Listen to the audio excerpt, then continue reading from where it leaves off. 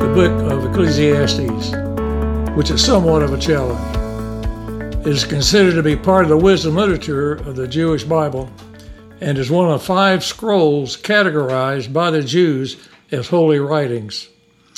It is important liturgically as it is read publicly each year at the Feast of Tabernacles. The other 4 that are publicly read are Esther, Lamentations, Ruth, and the Song of Songs. The term teacher or preacher, depending upon translation, is used 7 times in the book. In the original Hebrew, the meaning is one who assembles. The translation into Greek is Ecclesiastes, thus the English Ecclesiastes. The identification of Solomon as the author is generally accepted, and according to Jewish tradition, he wrote the Song of Solomon in his young adult years, Proverbs in his middle years, and Ecclesiastes in his final declining years. We learned in the book of Kings of his decline into idol worship, excessive involvement with foreign women, and wanton rejection of the early commitment to God. There is no evidence that he repented and turned back to God, but this book clearly leaves the door open to that possibility. I must remind myself and all of you of 1 Timothy 3:15, 17, which is quite clear that all Scripture is God-breathed and useful, so that the man of God may be fully equipped for every good work. So, Solomon wrote what Holy Spirit directed him to write, and I quote in Ecclesiastes 12, verses 10 and 11, quote, "The preacher sought to find words of delight, and uprightly he wrote the words of truth. The words of the wise are like goads, and the nails firmly fixed are collected sayings. They are given by one shepherd." End of quote. Now let's catch that last phrase. They are given by one shepherd. So the book has some very definite scripture background. The book is presenting the meaningless of a life lived independent of God. It is unquestionably paving the way for the New Testament revelations by presenting the certainty of death. It prepares the reader for God's answer to death and judgment by the gift of grace and eternal life through Jesus Christ.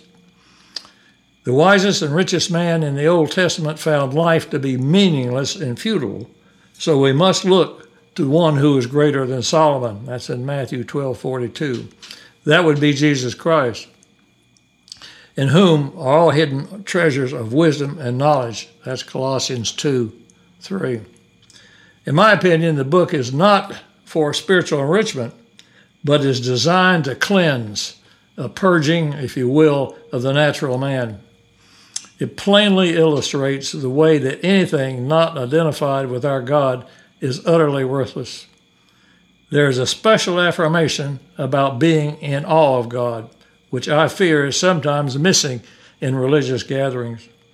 Ecclesiastes 5:1 and 2, and I quote, "Guard your steps when you go to the house of God. To draw near to listen is better than to offer sacrifices of fools, for they do not know that they are doing evil. Be not rash with your mouth, nor let your heart be hasty to utter a word before God. For God is in heaven, and you are on earth. Therefore let your words be few, for a dream comes with much business, and a fool's voice with many words." End of quote. God's house and worship is not to be approached casually. There is perhaps the warning not to treat religion or worship as something we manage just to administer. Chapter 1, the preacher gives his resume that Solomon certainly qualifies as an expert in meaningless. The term under the sun refers to living life from an earthly viewpoint. In verses 1, 12 through 16, Solomon says, "I applied my mind. I have seen it all. I have tried it all, and I know what I'm saying. It's the pursuit of wind." Chapter 2, there is futility in life apart from God. He exerts himself to increase not only his wisdom, but also his wealth and achievements, as in building the temple. He does give a positive endorsement to increasing wisdom, as one will be better prepared for life. But in summary, he hated it all because someone else would get the benefit. Who can enjoy life apart from God? Chapter 3 concerns the cycles of life and all the injustices that humans do to one another.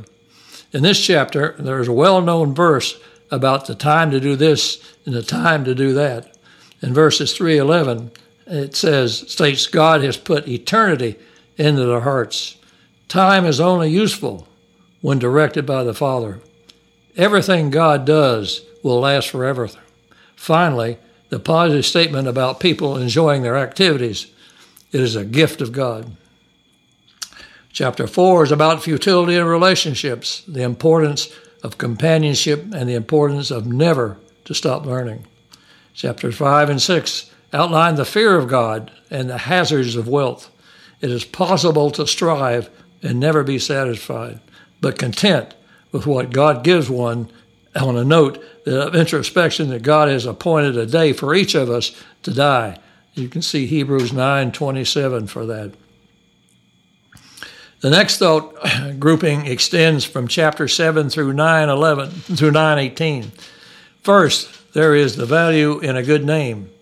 Then he warns the reader not to spend too much time on trying to figure out what God is up to. Sometimes there is no answer to why.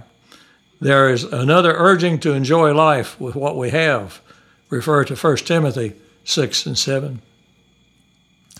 Chapters 10 through 11 portray life as being short, so be wise in its use. The final section, 12, to the end, is a clear and very strong. Fear God and keep his commands.